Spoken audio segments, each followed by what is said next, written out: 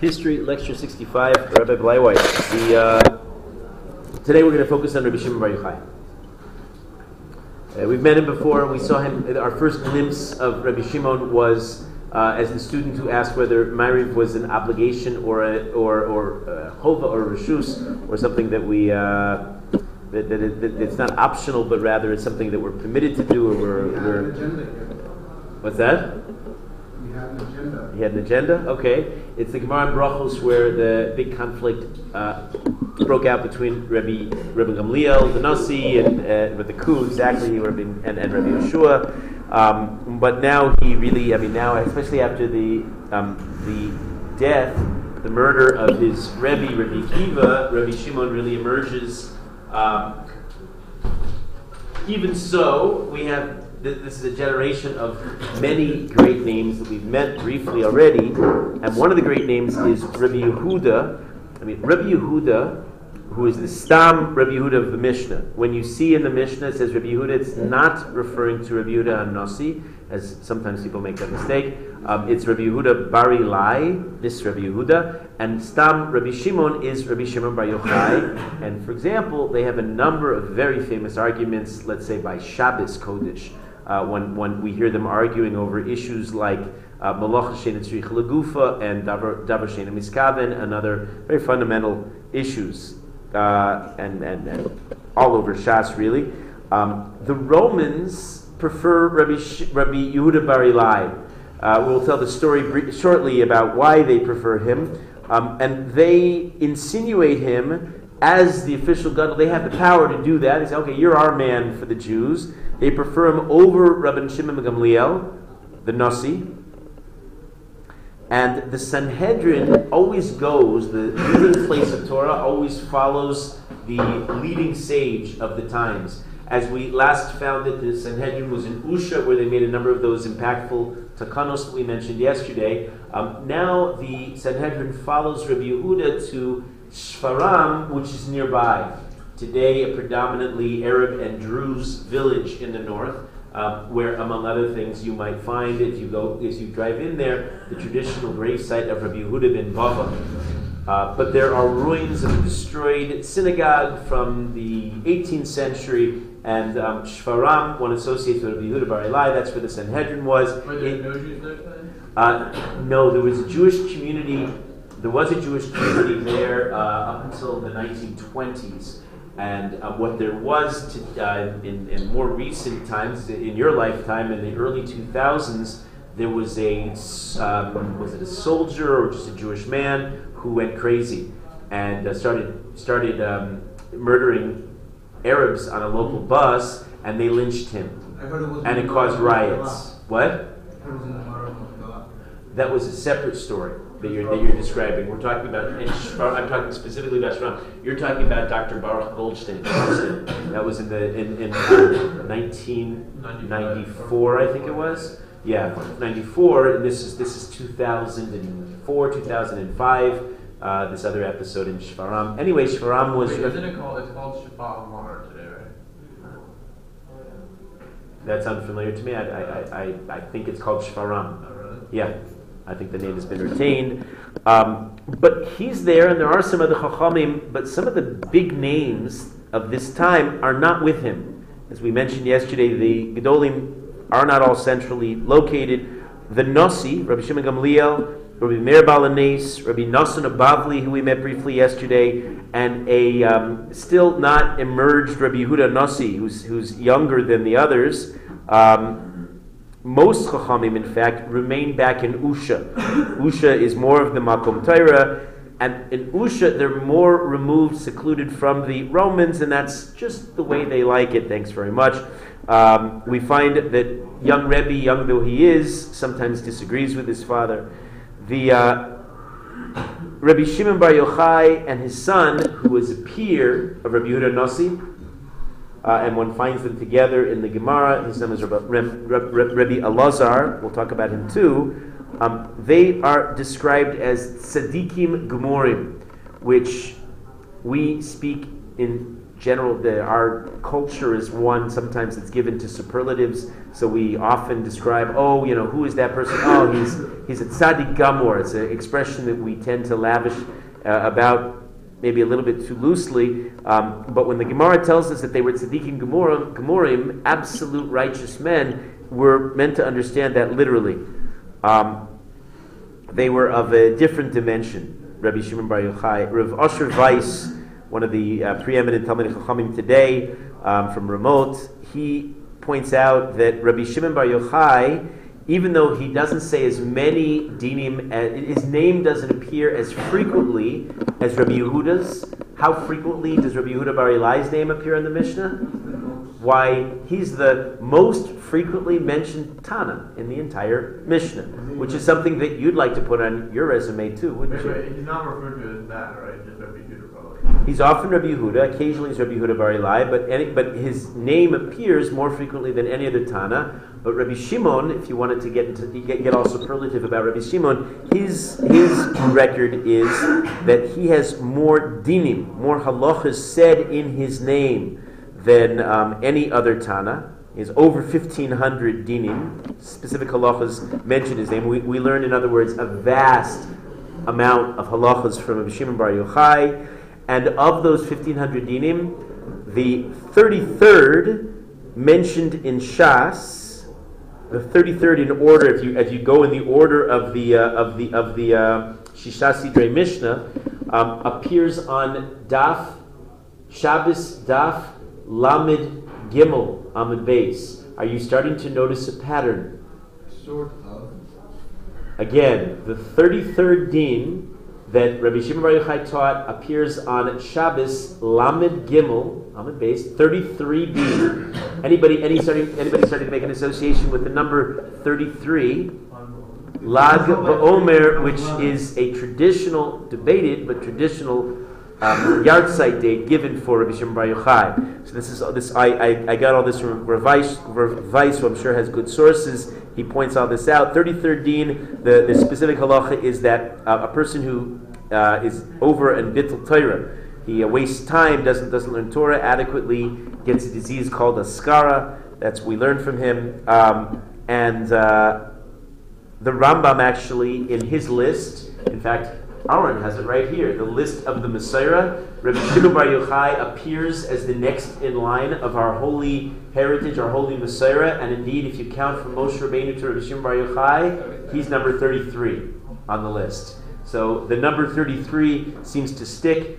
And the list that goes spans from Moshe Rabbeinu all the way down to Mar Bar Avashi at the end of the line of the Gemara, so he's number 33. We paskin, the Yerushalmi tells us that we paskin, if there's a machlokus between Rabbi Shimon and Rabbi Meir, halacha is like Rabbi Shimon.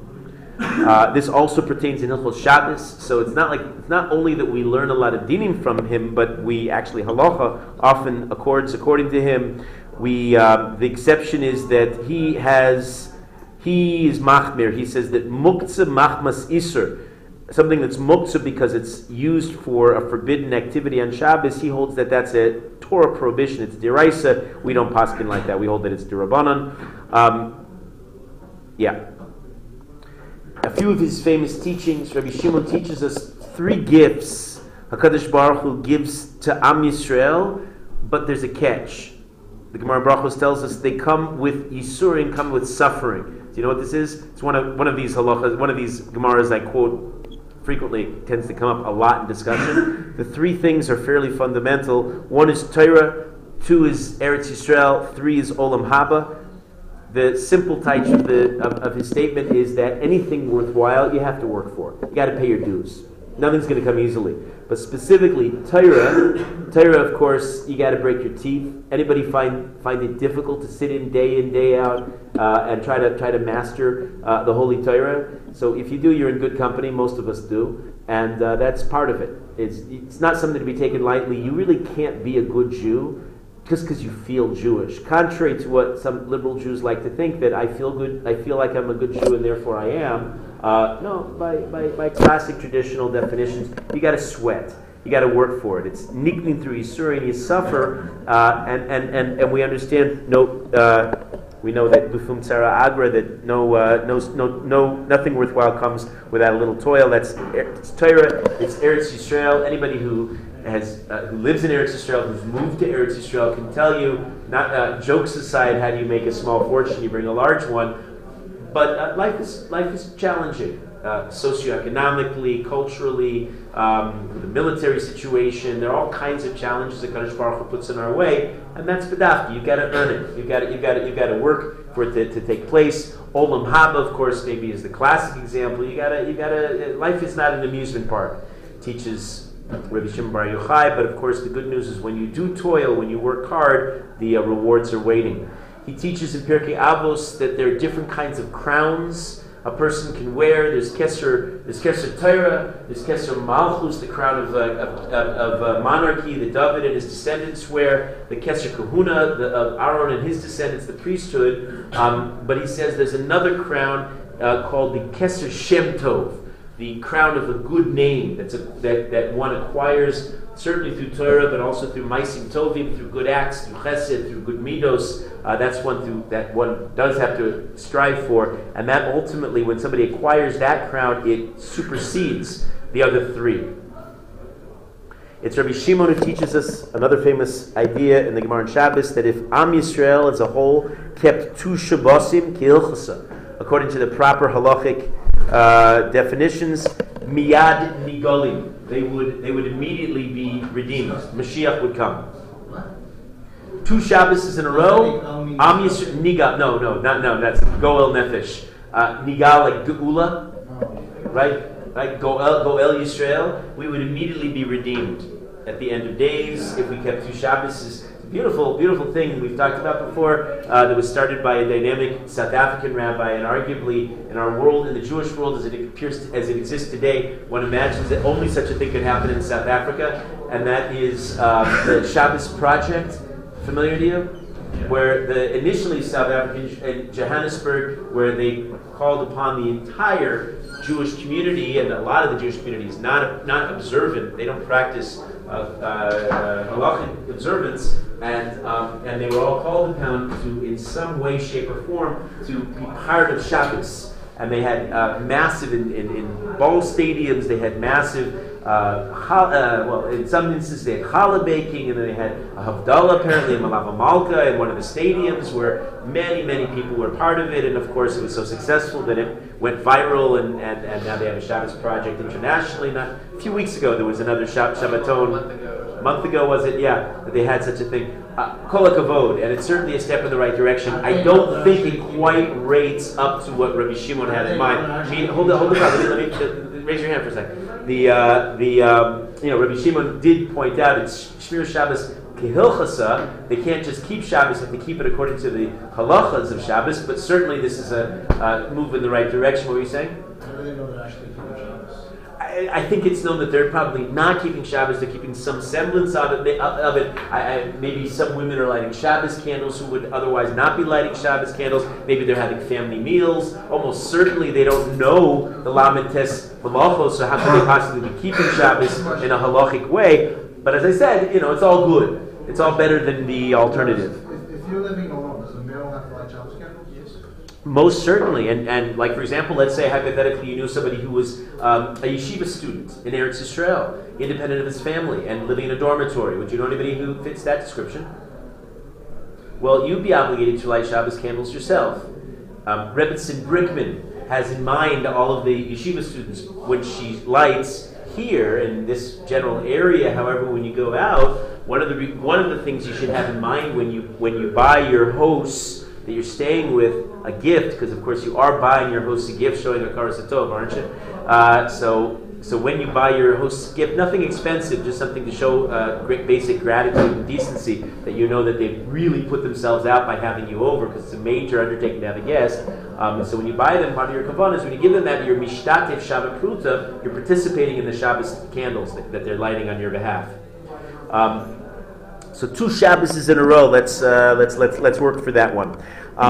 Around the year 149, approximately. We're still in approximate dates. Chazal, the Talmud, the Midrashim are not told with dates next to them, but we can estimate that this took place. The famous story where the three Gedolim gather to discuss the Roman Empire. They are Rabbi Yehuda bar Ilai, Rabbi Yossi ben Chalafta, and Rabbi Shimon bar Yochai. And Rabbi Yehuda leads by saying that the Romans did great things for the world. They built shvakim, they built markets, merchatzaos, bathhouses, gesharim, bridges, and thereby roads as well. In other words, they really upgraded, and we've talked about this too. What the Roman Empire brought human civilization in terms of the material upgrade was immense, and Rabbi Yehuda bar Ilai sees their virtue and praises them for it. There's a whole discussion about how could he do that, but we're not yet focusing on Rabbi Yehuda bar Ilai. I have what I believe is an excellent explanation. What was he thinking by praising them? We know that the Torah prohibits gratuitous praising of non-Jews. It's called Bal Sechanim. It's one of the prohibitions of Bal Sechanim. And you can't just throw out words of praise of non-Jews for no reason. So what was he thinking exactly? And I think Rav Victor Miller really gives a beautiful explanation by Rabbi Yehuda bar Ilai. Rabbi Yossi was silent. He said nothing.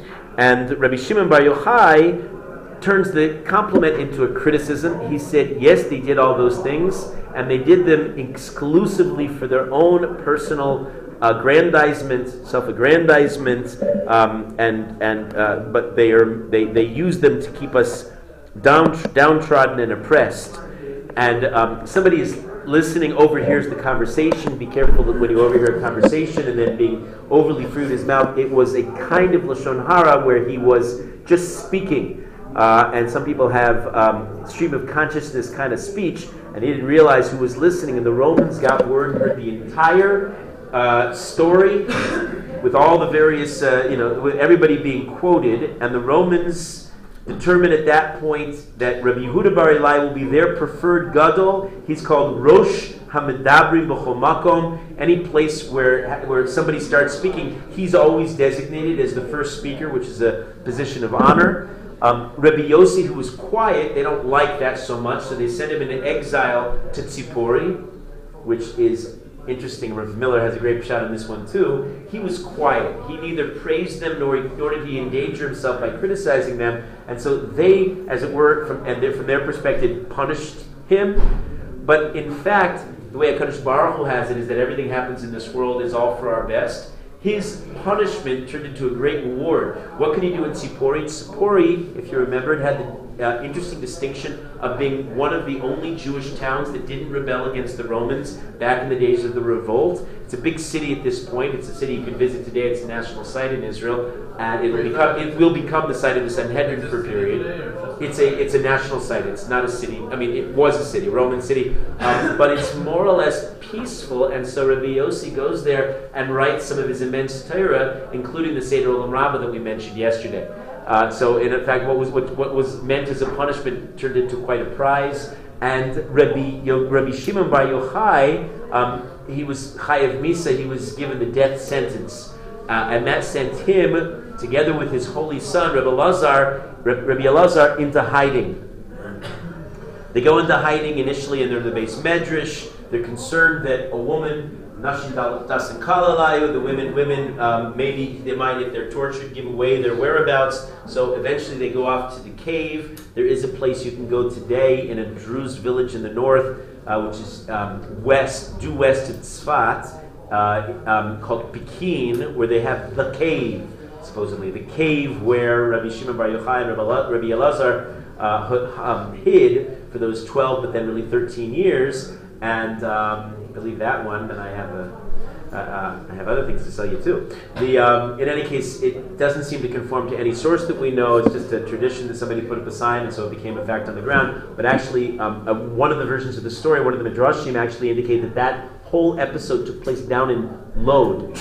Lod, near which we've mentioned several times, near the airport, was a central Jewish place, central area in Eretz Yisrael in the south, and that's probably where they went into hiding. They're now in hiding. And same word here, what was intended, of course, as a punishment, the death sentence that means they're refugees, renegades, and they're off hiding, becomes, of course, the greatest gift, because they hide for those 12 years in the cave, Hashem creates miracles. He creates miracles within miracles. There is usually a carob tree, we saw already, takes how many years before it sprouts? 70 years. Remember by Choni HaMe'agel, 70 years before it sprouts fruit. In this case, Hashem makes a carob tree sprout and immediately bear fruit. A second miracle, a ma'ayan, a brook appears, providing them with all their water needs. And between the tree and the brook, that supplies all their physical necessities. They have one set of clothes which they designate for Shabbos and Yontif, which means the rest of the week and the rest of their days they spend buried in sand up to their necks, so that they can learn Torah all day, all night, and their life is one of almost exclusive, pure spirituality. And during that 12 years, they study Torah on the highest of levels. It helps that their chavrusa was Eliyahu Hanavi. That I always find is a very useful thing. If you can study with Eliyahu Hanavi, you tend to learn a lot of Torah. And they had it from Eliyahu themselves, and it was from this point that Rabbi Shimon Bar Yochai particularly comes into his own. And the curse really becomes a blessing in disguise, that he emerges to becoming the world-renowned gadol that enlightens the Jewish people. In the description of the Zohar tells us great things about him. But let me hold off on that, because he hasn't yet. So I'm going to do this chronologically. What he achieved in those 12 years, we'll talk about shortly. But let me tell the story more in sequence. During this time, their absence was felt. They were missed by their colleagues, because if you have a gadol of their stature, so you need to ask them shilas. You're going to be lacking something. So, in one story, the Zohar tells the following episode. Is very instructive too, very, very important. The Torah brings us the story of the klalos in two episodes, two passages, two parshas. B'chukosai, we learn the klalos at the end of Vayikra, and then again at the end of Devarim, we learn in Parshas Kisavo. So far, so good, that's familiar. And in both cases, we hear about the terrible, devastating things that will happen to the Jewish people should they abandon Hashem. Okay. Have you ever studied this? This is very interesting. Stick with me. The first set in B'chukosai, it's understood that these are referring to Churban Bayis Rishon. How do we know? Because they're explicit mentions of idolatry. And we know idolatry was an issue that lasted throughout Bayis Rishon, the first temple, but not afterwards. So it's definitely talking about what happens when the Jewish people stray after the other gods, and then the retribution. It's in reaction to that, one finds in B'chukosai, the Klalos B'chukosai, we find what are called Divrei Nechama, words of comfort. Famously, for example, V'zacharti es brisi Yaakov, es brisi Yitzchak, es brisi Abraham. I will remember my covenant with the fathers. Hashem says, He comforts us. He says, I know, you're gonna abandon me, you're gonna serve idolatry, I'm gonna send you into exile, but I will never forget you. And Hashem is always there, always with us, and reminding us that in the middle of the klalos, of the curses, are Hashem's constant reminder that He's with us. In Kisavo, it's different. And this is the part that bothers the sages. Rabbi Yehuda Bar Ilai and Rabbi Yossi and others are learning. It's a different Rabbi Yossi ben Yehuda, and they're learning and they're stumped. Because in Kisavo is definitely talking about the second temple. Why is it the second temple? There's not one mention of Avodah Zarah. And we know in the second temple there were all kinds of problems, but Avodah Zarah was not one of them. There was Sinas Chinam, they were saying brachas without, they'd say brachas of Torah without proper kavanah, but it wasn't Avodah Zarah. And indeed, towards that end, the discussion in Kisavo does not talk once about Avodah Zarah, and pointedly, there's not one word, at least not on the surface at least, of nechama. There's no comfort. Have you ever gone through and sat down and really learned the klalos? It's devastating. It's devastating, especially if you know anything about Jewish history, because it all comes true. And you ever learn the Holocaust? I sometimes have guided Yad Vashem with a group that's very Holocaust knowledgeable about the Holocaust. And what I do, they give you those. You ever go to the Yad Vashem and you got those speakers? And I'm like speaking real quietly, and everybody like hears it. They turn on their frequency to me, and they hear my voice. And in one instance, all I do as we walk through the rooms is read the psukim from Parshas Kisavo, and it is devastating because you see, Mamish, exactly what's anticipated in the psukim came through in the camps. and in the ghettos and the death marches. And there's not one word of comfort. And they're bothered by it. They don't understand what's the difference. Now we know that tshuva and the nechama in the first set reflect the fact that the Jews in fact make tshuva in Bavel, and there's comfort. They come back and they rebuild the Beis Hamikdash. In Kisavo, there's neither. And that indeed indicates an extended golus. And it's not just an academic theoretical problem. They're bothered because they're not sure how they and we are supposed to relate to the ongoing exile that we're enduring right now. So this is a job for Rabbi Shimon Bar Yochai, but he's not around. So they do the logical thing under the circumstances. They write up the kasha on a little note. They tie it to the wings of a yona, of a pigeon, and they send the pigeon, and the pigeon flies into the cave.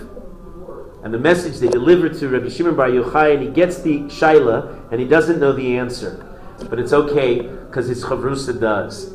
Eliyahu is there, and he gives the following answer.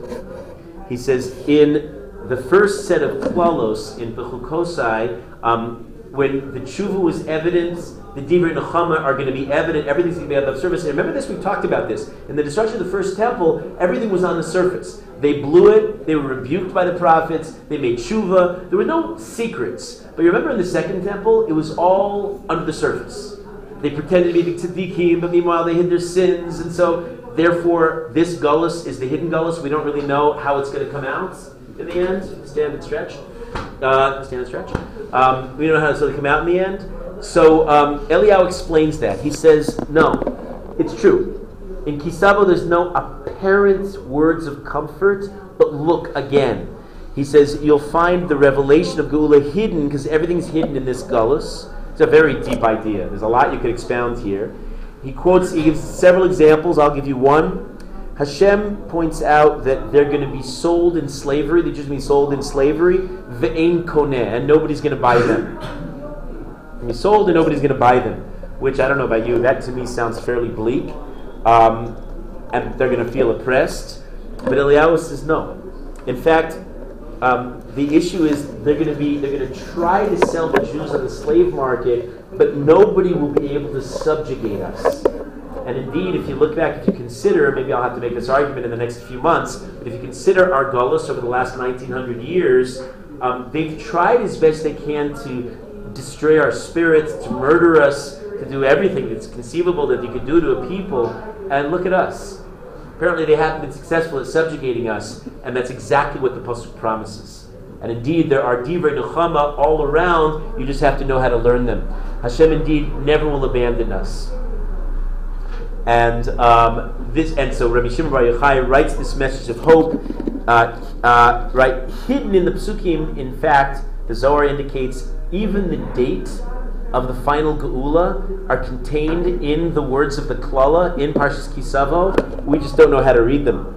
And Rabbi Shimon Bar Yochai writes all of this in a message, ties it to the wings of the dove, of the pigeon, and the pigeon flies back to the Gedolim. When the Caesar finally dies, 12 years later, Rabbi Shimon and Rabbi Elazar emerge from the cave, and they see that one of the first sights that they behold. What's the story? You know, it's on Shabbos Lamed Gimel. They see farmers working in the harvesting their crops down below in the valley, and they react. They say, "Manichin chaye olam va'oiskim b'chaye shah."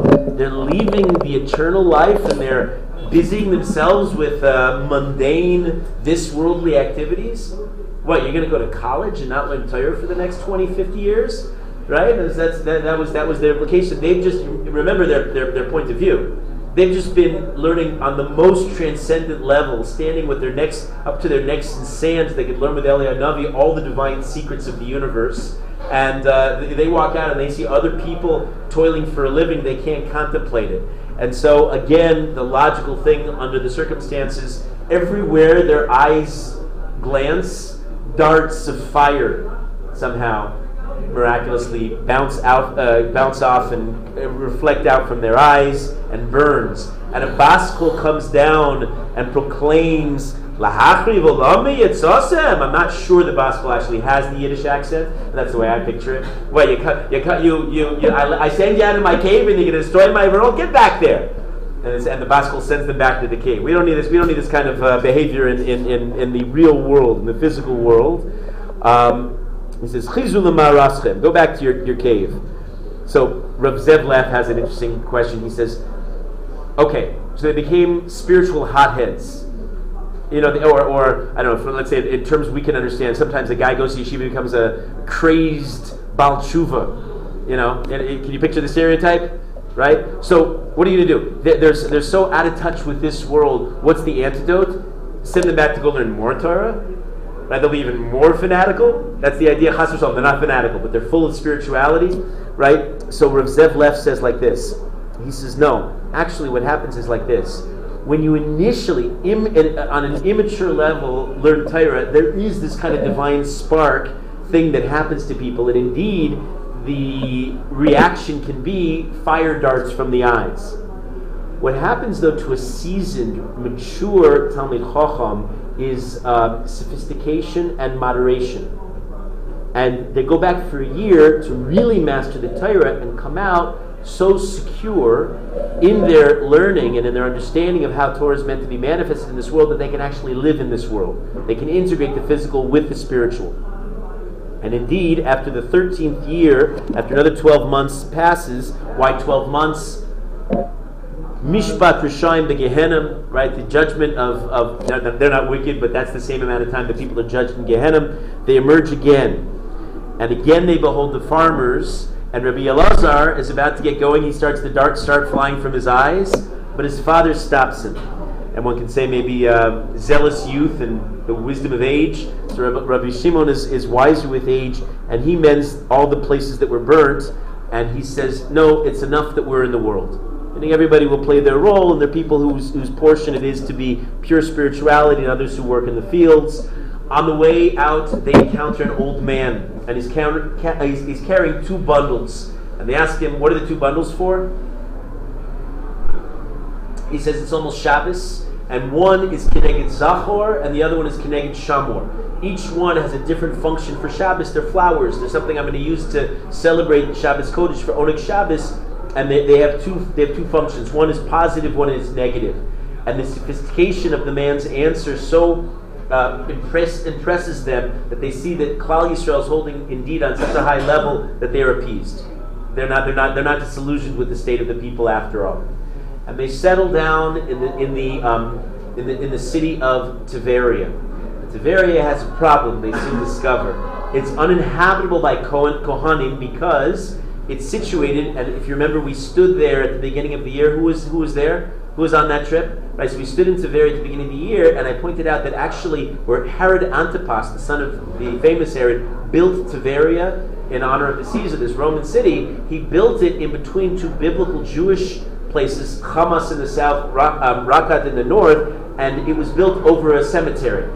And so Kohanim couldn't go there. There was all those dead bodies all over the place, and Rabbi Shimon decides quite famously at the end of this Gemara, I'm including much of the story because it really is impactful. I don't always tell everything.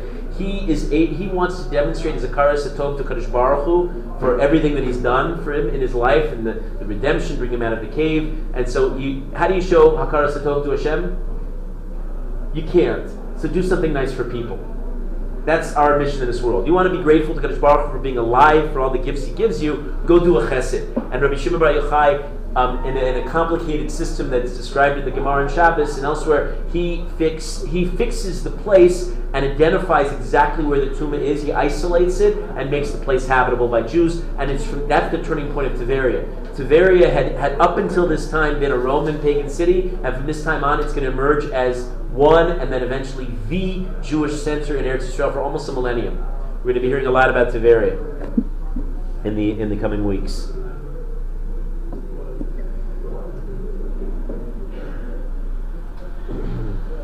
The end of the story is like this. The Rabbi Shimon Bar Yochai's father-in-law, although according to one authority, he's really the son-in-law, is Rav Pinchas ben Yair. Pinchas Ben Yair is another great Tana. There's so many great figures here that I haven't spoken about, but he was the one, for example, whose donkey is so frum that when he feeds him some hay, the donkey won't take it because there's not Trumos and Maestros haven't been separated from the hay. Is he buried in the cemetery as well?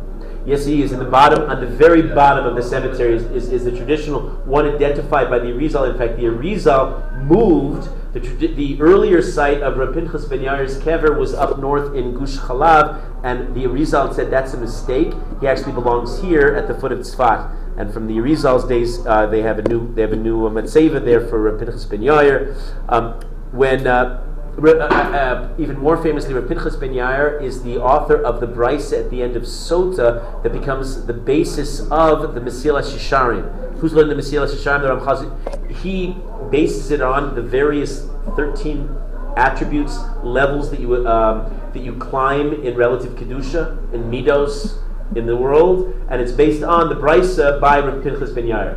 So that's a little bit of Reb Pinchas Ben Yair. When he sees his either father or son-in-law Reb Shimon Bar Yochai, he sees that he's in a deplorable physical condition.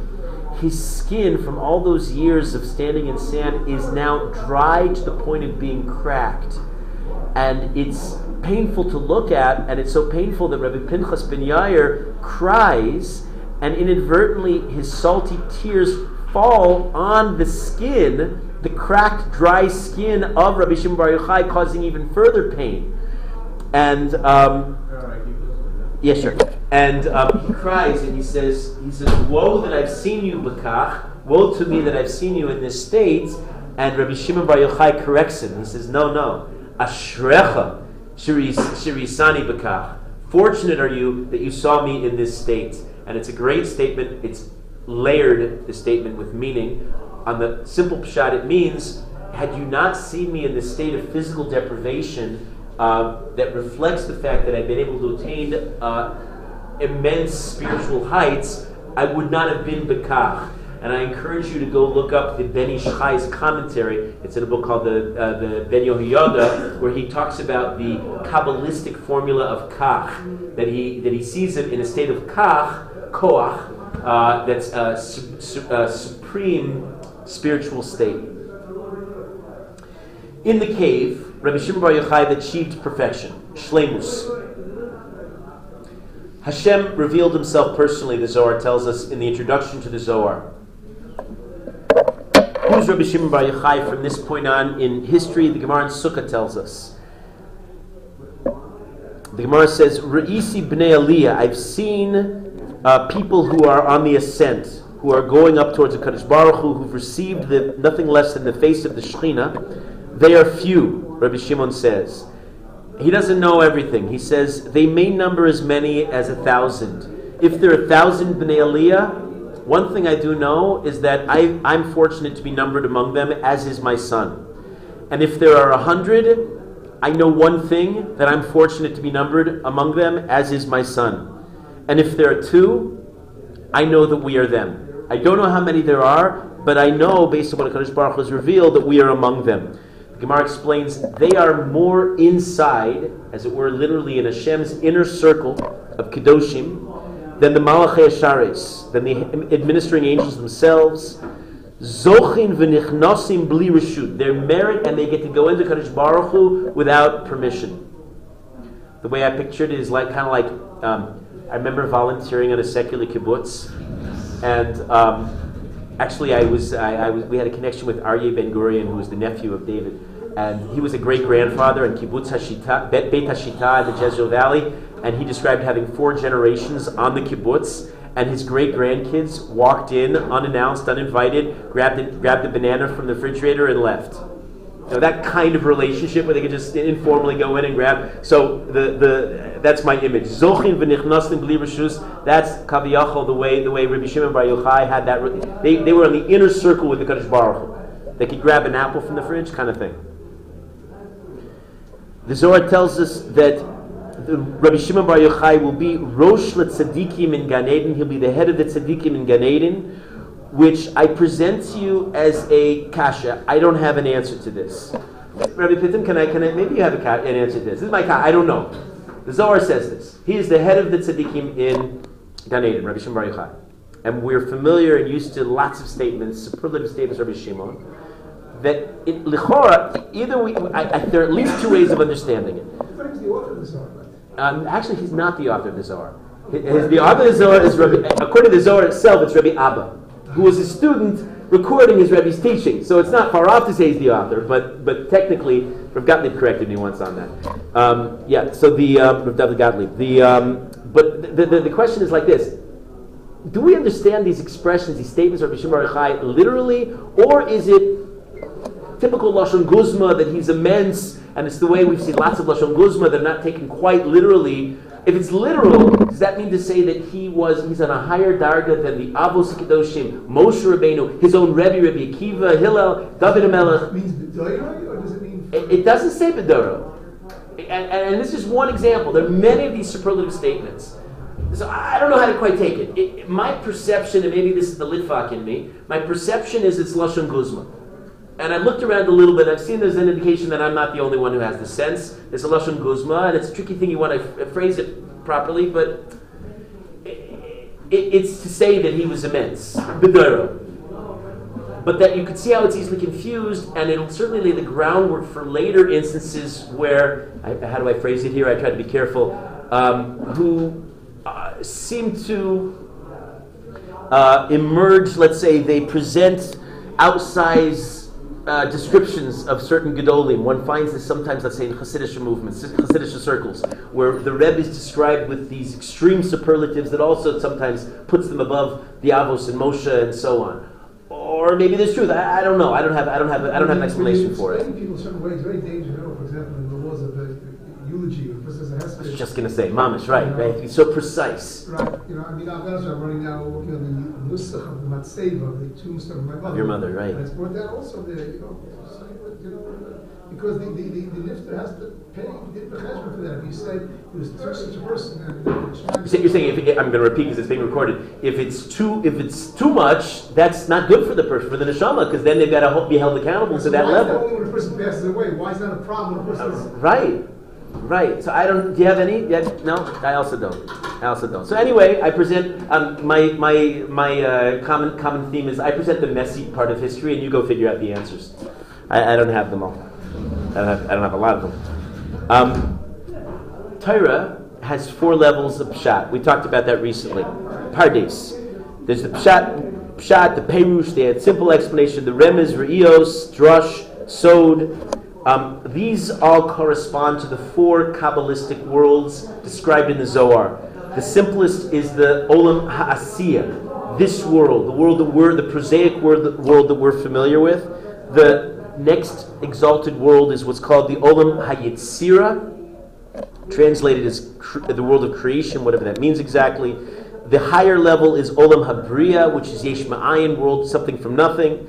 The highest level, Sod, corresponds to Atzilus. We know that throughout history, and if you've been paying attention, we've actually traced this from Adam Arishon down the Doridoros, down through Avraham Avinu, who brought us the Sefer Yetzirah. We saw many Gedolim learning and teaching not just the simple halachas, but also Kabbalistic ideas, the deep mystical secrets of the world. They penetrated the upper levels. We met not that long ago Rabbi Nechunya ben Akana, who brought the world the Sefer HaBahir. We know that Rabbi Eliezer, Rabbi Yeshua, they learned that the Darshan, the Ma'aser Merkava. Rabbi Akiva and his colleagues recorded the Sefer Yetzirah for the first time. They wrote it down as a book. We know Rabbi Yishmael wrote a book called the Pirkei Hechalos, another Kabbalistic classic. And Rabbi Shimon Bar Yochai has understood that he took all of this to the next level. Some of the descriptions from this point on, we find Rabbi Shimon Bar Yochai walking in Tiberia, and he meets Eliyahu on the street, and Eliyahu informs him, HaKadosh Baruch Hu has a request.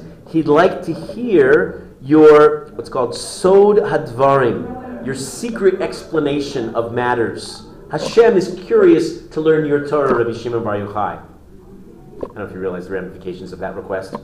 why would Hashem be curious to hear any mortal's pshat or sod or anything of the Torah if it all comes from HaKadosh Baruch Hu? You hear the multi-levels of irony in the statements. This and many, I share this with you as just one of really many, many other stories like this in the Zohar and other Kabbalistic works. They abound. Obviously, we can't take them on the surface level. They can't mean what Hashem doesn't need to learn Torah from Rabbi Shimon Bar Yochai. The truest Mekubalim do understand them. We can't. But I tell you this story because they offer a glimpse of a world that is otherwise often inaccessible to us. There's something going on in Kabbalah that eludes us, that is not immediately accessible to us. The Mekubalim, get this idea, Barak, before you leave. No, let's go on the way out, but let me just say this one idea. The Mekubalim often say that we can have Yediyah without necessarily a Hasaga. Have you heard that before? I can explain. This is the way I explain Kabbalah. I could, let's say, know it and give over certain ideas, but it doesn't mean I've really conceptualized it. There's a difference between knowledge and then deep probing. I can have the first, but not necessarily the second.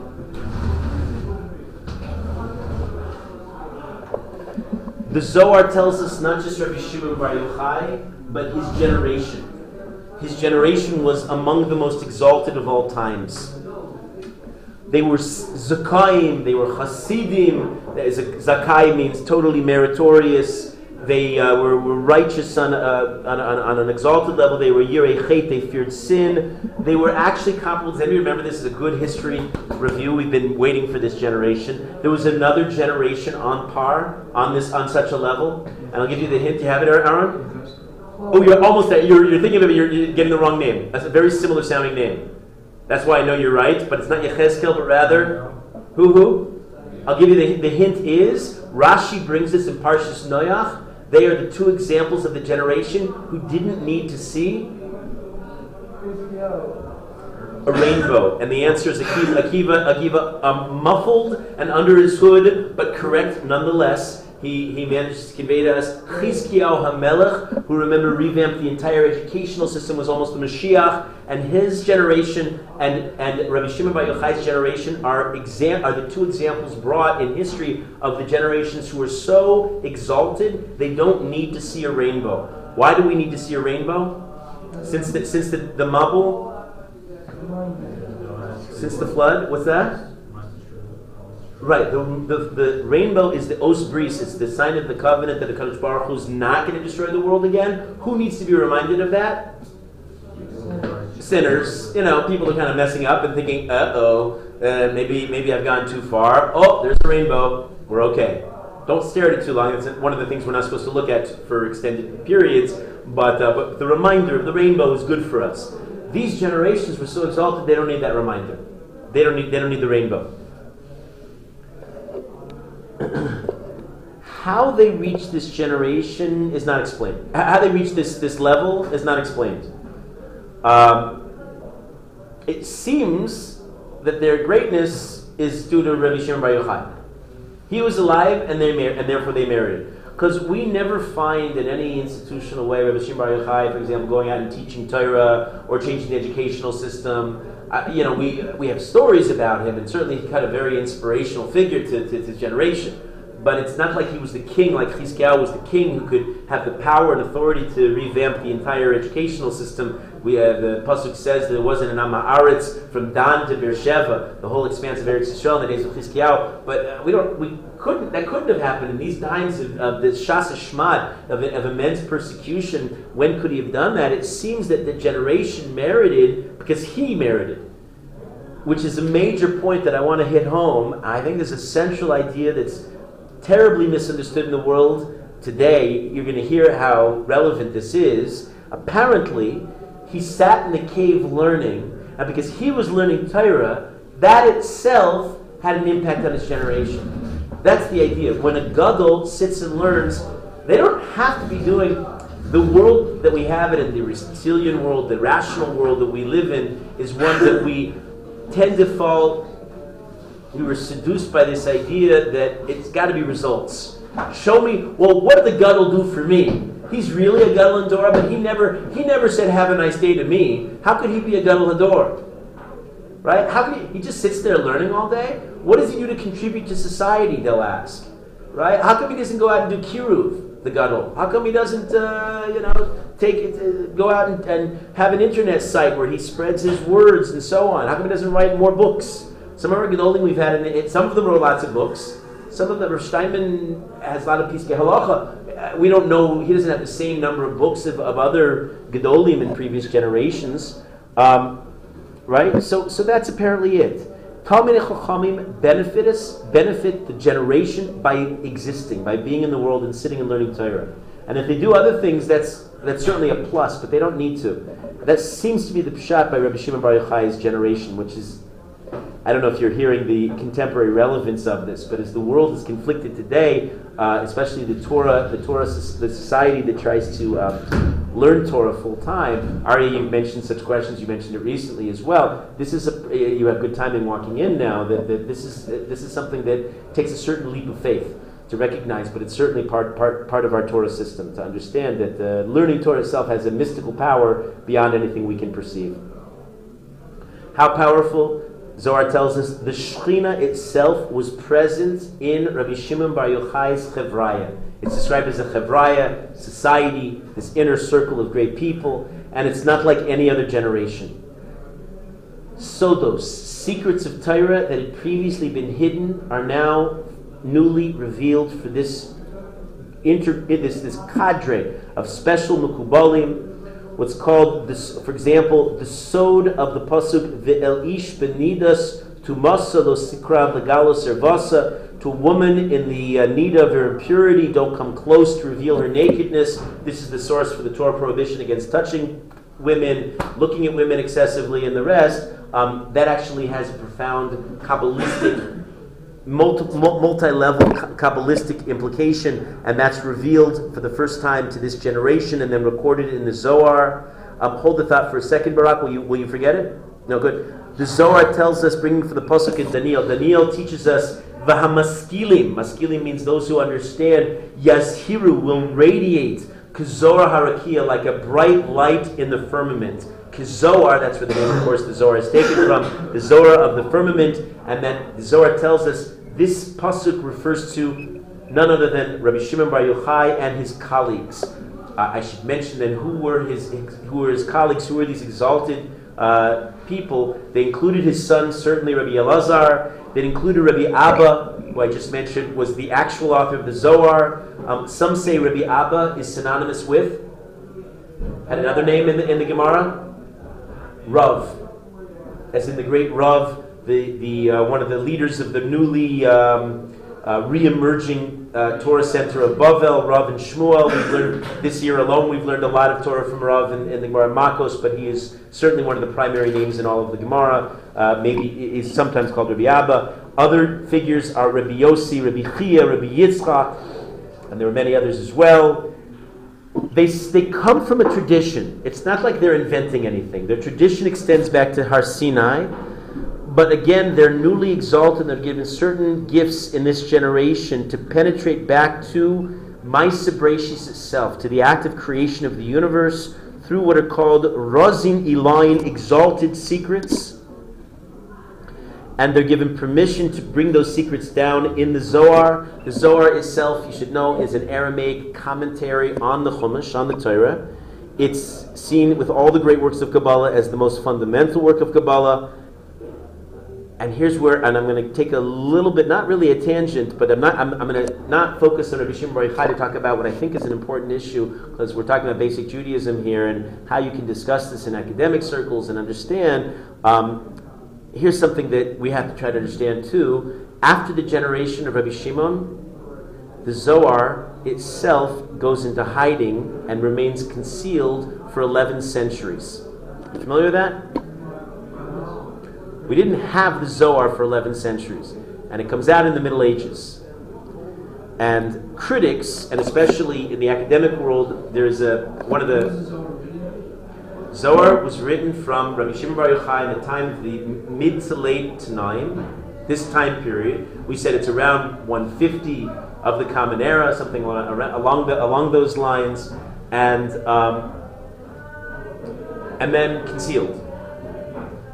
And the critics, and in universities, in academia, there's one of their hobbies, one of their fun sports is deconstructing any organized religious ideas. They don't do it. They don't just pick on the Jews. They pick on organized Islam and Christianity and all the rest because they love to be superior to everybody. And if you can pick apart their holy cows and their traditions, then they've somehow succeeded. In any case, the critics, but it's not just the critics in academia. There are actual Jews who have questions, Torah Jews, including Rav Yaakov Emden, who have kashas on the whole existence of the Zohar as follows. Here are some of the difficulties.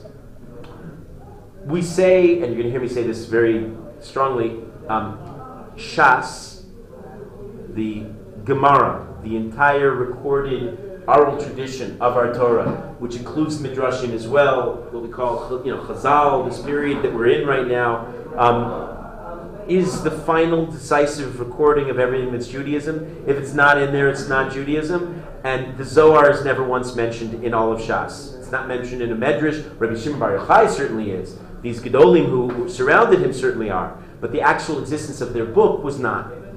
Okay? I'm mentioning all this not to introduce doubt into your mind, but because this is simply true, and we have to understand it. And if you're ever in a situation where you have to explain and defend tradition, so here's the outline of the issue. The heretical view is that it was not concealed for 11 centuries; that it was actually written by a great Torah sage in the 13th century by the name of Rav Moshe de Leon. Our tradition is that he discovered it. But the critics say, no, he wrote it. What was this guy? He wasn't a guy, he was a Rav. He was an exalted figure himself. Does he have like a name, like an abbreviated name? No, Rav Moshe de Leon. That's how he said, because you're familiar with most Rishonim who are Rashi or Ramban or Rambam. No, he's Moshe de Leon. Rav Yaakov Emden, though, in addition to this is you hear the fundamental kasha, right? Where was this book? And how come it's not mentioned in Shas? If Shas is our record of all of Judaism, well, what about the Zohar? Where does that fit in? Furthermore, Rav Yaakov Emden points out a number of seeming inconsistencies. The Zohar seems to contain halachos that are anachronistic, meaning they seem to be later poskim, later ideas that couldn't possibly have come from the 2nd century. But if the Zohar dates back to the 2nd century, then what are they doing there? There seems to be a mention of historical realities as late as the Crusaders fighting the Muslims. Wait, how did that happen in the 2nd century that the Crusaders were fighting the Muslims, since that's a much later phenomenon, Middle Ages? I'm going to give you answers to all these questions. Expressions are used in the Zohar that were also anachronistic and also culturally dystonic. The expression esnoga is the word for shul, but it's the word for shul in Portuguese, which is a language that certainly in the 2nd century they were not speaking in Jewish circles. Later there'd be big communities in Portugal, but not then. In the Zohar, one finds nekudos, vowels, that were not used explicitly in the Talmudic period. Rav Yaakov Emden asks all these questions, but then he also points out that the Zohar is an accepted work. He quotes Rishonim who absolutely defend it. So he's simply asking the kashas. His intention is not to subvert the legitimacy of the Zohar. He just doesn't understand these issues. And here are some answers. Rabbi Shimon Bar Yochai, according to traditional explanation, didn't want the Zohar to exist in the world, and that was intentional. He wanted to keep it for his own reasons and save it for a future generation who is ready to receive it, or alternately perhaps in greater need of it. One can understand that in the Middle Ages, which were unprecedented in the oppression, what the Zohar, and we're going to see what a massive impact the Zohar will have on those generations, positively. Also in the modern world, the inspiration provided by the Zohar and the Kabbalistic teachings we're in a generation, let's say our generation, that's marked by cynicism and snark, but also spiritual emptiness and questing what the Zohar means, and that Rabbi Shimon Bar Yochai very easily could have concealed it like a message in a bottle for a time that needed it. You said this, somebody said this, that the fact that there may be anachronisms is not a big deal. Rabbi Shimon Bar Yochai, who said this? Arya, you got this right. And that's a no-brainer. That he revealed wisdom that orally, that only in later stages evolved into a Zohar. Meaning that later authors wound up taking the traditions, recording it in their own terms, maybe using a Portuguese term, or describing something by making historical references, but the ideas come from Rabbi Shimon himself. Certainly it's not without his abilities to have foreseen future events. He certainly could have done that. Rav Menachem Kasher has a piece. He says that we know that many Rishonim cited unfamiliar midrashim before the Zohar emerged, and then when the Zohar emerged, we found those exact midrashim in the Zohar. I don't know if you realize what that means, but that means that there were all kinds of things that were concealed and then later revealed, and they seem to check out by the dates. That's a very strong argument that legitimates the dating to the 2nd century. Here's a very strong argument. If you compare the Zohar, Rav Moshe de Leon wrote a lot of works, and he has a distinctive style, and it's nothing like the Zohar. Did he write it? Could he have written it? I guess in theory he could have. It doesn't make sense that he would have. Nothing that he wrote ever indicated that he had the ability to write such a work. Here's what's very, very likely in my mind. In the pre-printing press world, manuscripts were hand-copied.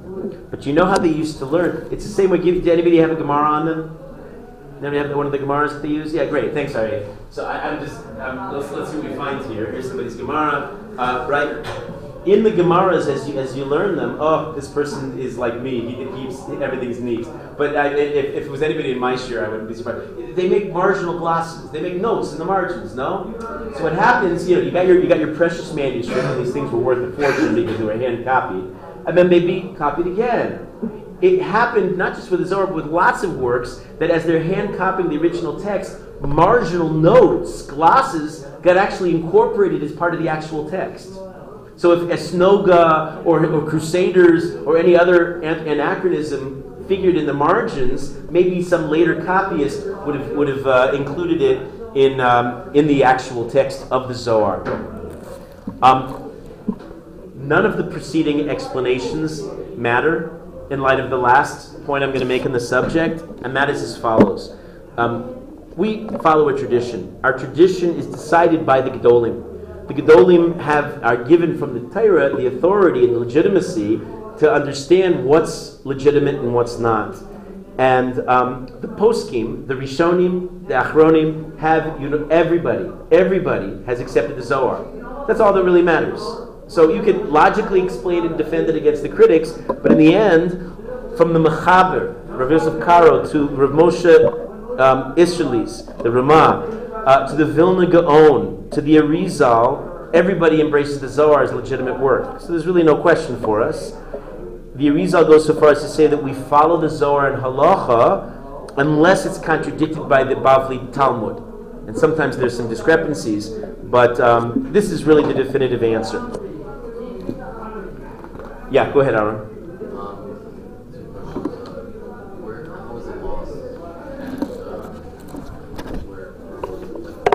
So I'm going to share that with you when the Zohar comes out. We're going to see this time in history. I have a legend to share that has no way of proving its authenticity, and we'll get there. But we don't know. That's why it was lost. I'll say right now, since you're asking the question. So a legend that's not verified, but who knows? Could be. At the end of the Ramban's life, I think I mentioned this in the Ramban Shul when we toured there a few weeks ago.